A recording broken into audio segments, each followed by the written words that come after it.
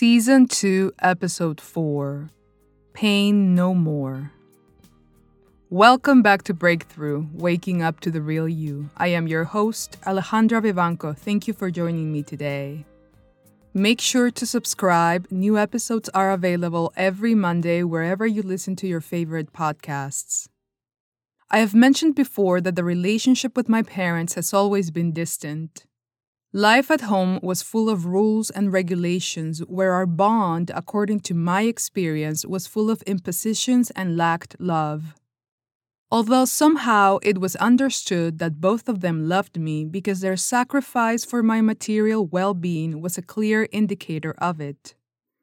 But when we're kids, we need to feel that we have a strong emotional connection with our parents first before anything else.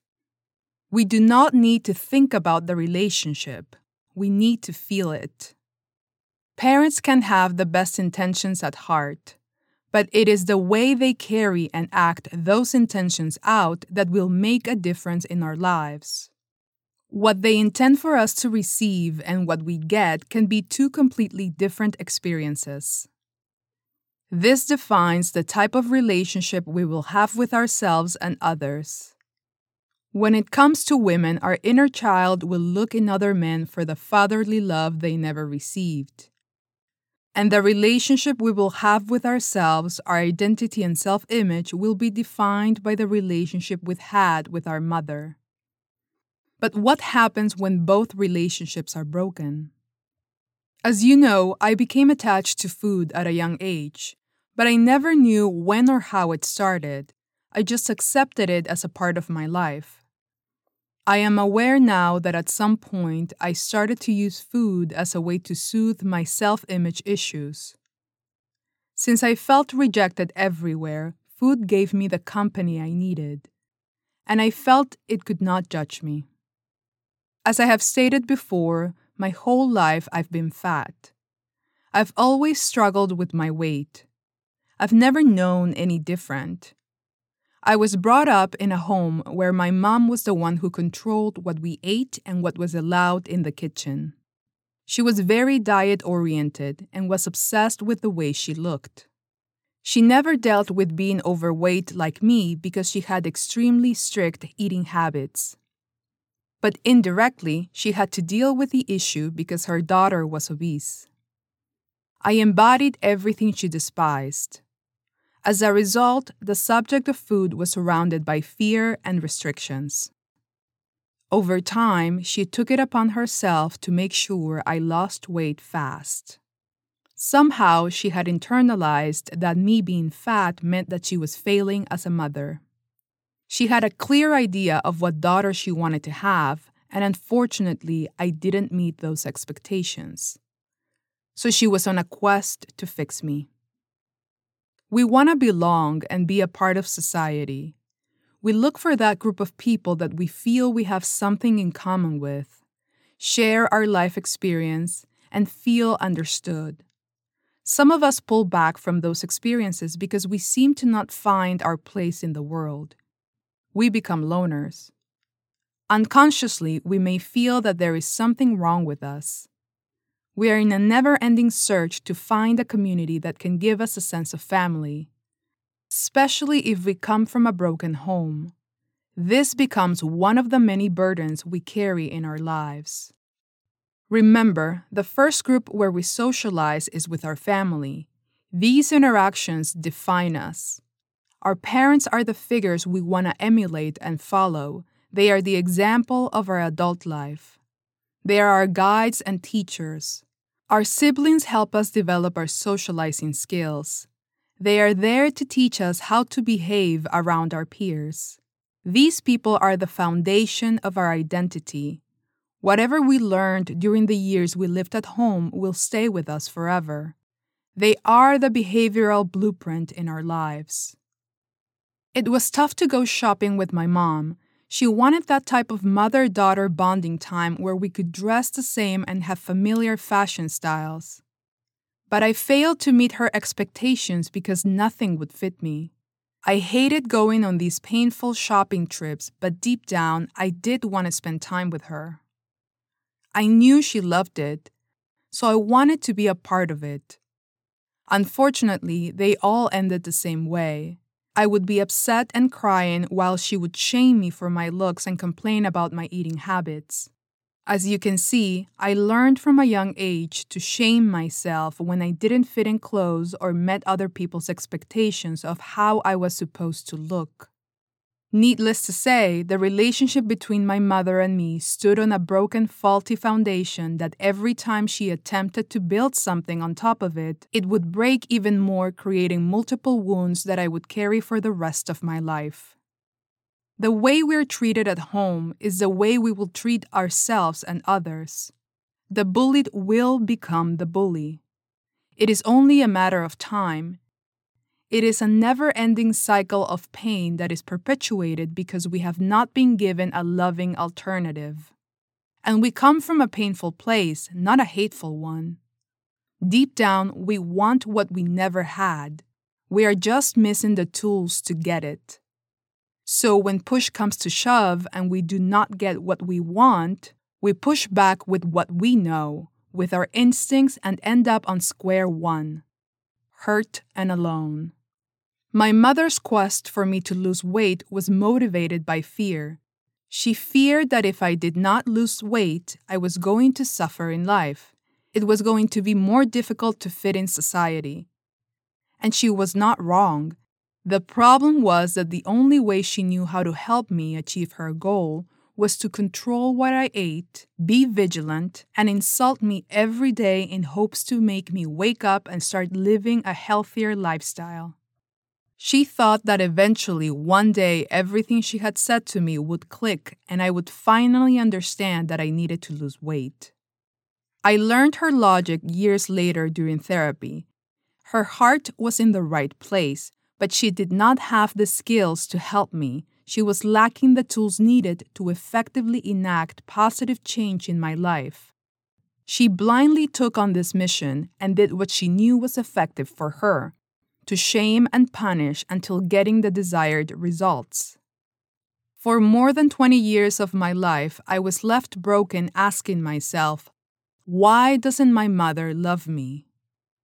I internalized that in order for my mom to validate my worth and love me, I had to look a certain way. I was being asked to diet and lose weight fast, but I was never taught how to properly eat. Once again, the results were more important than the journey itself. In that mission, my emotional and mental wellness were affected tremendously. I was just like her, working from the outside in. I learned that skinny meant healthy and nothing else was accepted. In the end, I had inherited her fear, obsession, and restriction with food, and that is how I lived my life, regardless of how unhappy I was. We do not know how deep our home life affects us until we are older and may become aware of the behavioral patterns we inherited.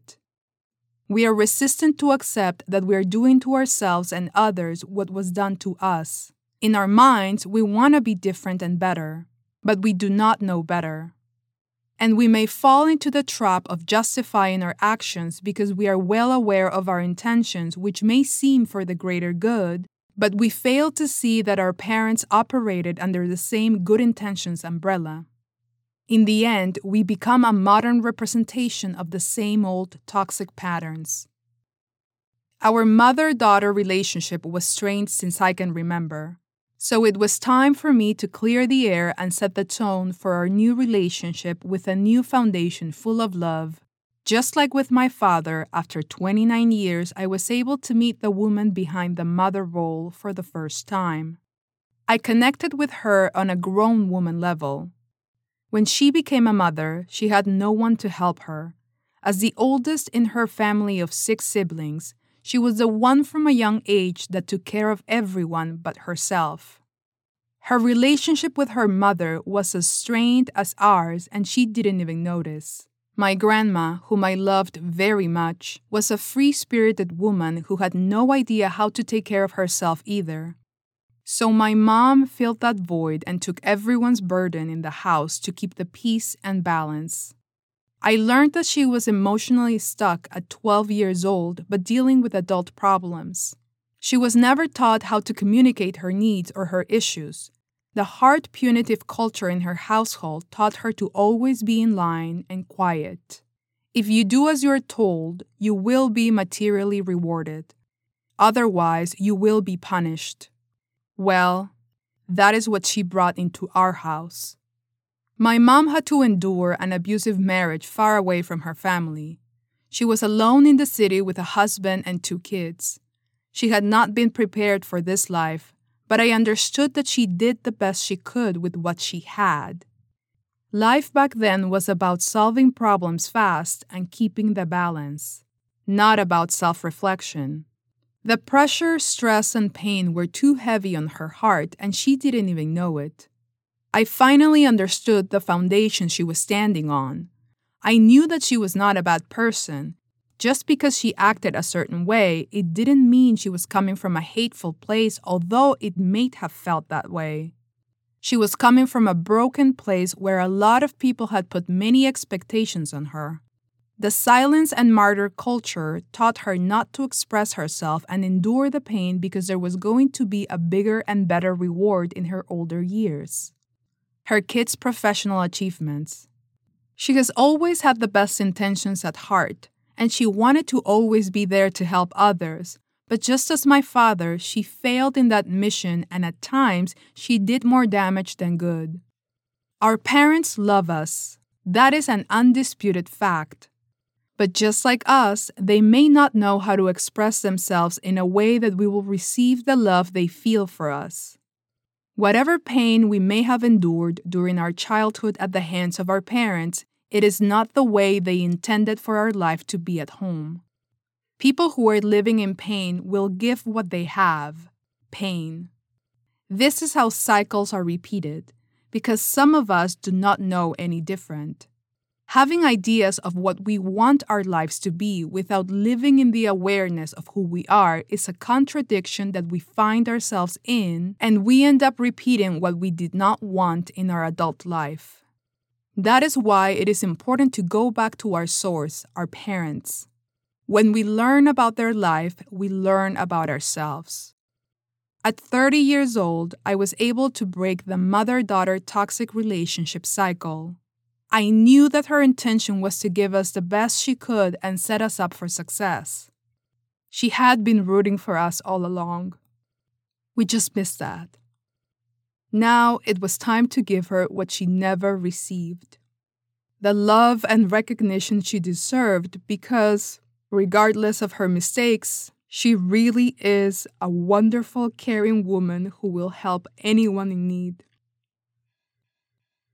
I acknowledged her pain and her efforts in making the best out of the traumatic situation at home, for giving us what she had, good and bad. It was now up to us to make with it what we wished. I told her that I was proud of her because, just like me, she was standing on infertile soil, but she pushed through and survived. I had never told her, but I made sure to apologize for all the things I did out of pain. She did not deserve it. She had so much on her plate, just like my father, and I recognized that I created a lot of stress in their lives. In that moment, she cried. I knew my message was not being received by her brain but her heart. That is all she ever wanted. That is all she needed. The pain she endured was worth it because she felt the love of her kids. She felt deep down that that was her biggest reward. The walls were coming down, and in that moment, for the first time, I told her I loved her. Remind the people that were with you every step of the way that you love them and acknowledge their efforts by telling them that you recognize how hard it must have been, but you appreciate everything they have given you. It is not easy. It has never been easy. Let us return the love in a way that they can feel it, hear it, and know it. Thank you so much for sticking through the end. I appreciate the support. If you feel like sharing a part of your story with me or any new discoveries you have made so far, feel free to leave me a voice message through the Anchor website. Visit my website, alejandravivanco.com, for more information. And with that, I say, till next time, bye.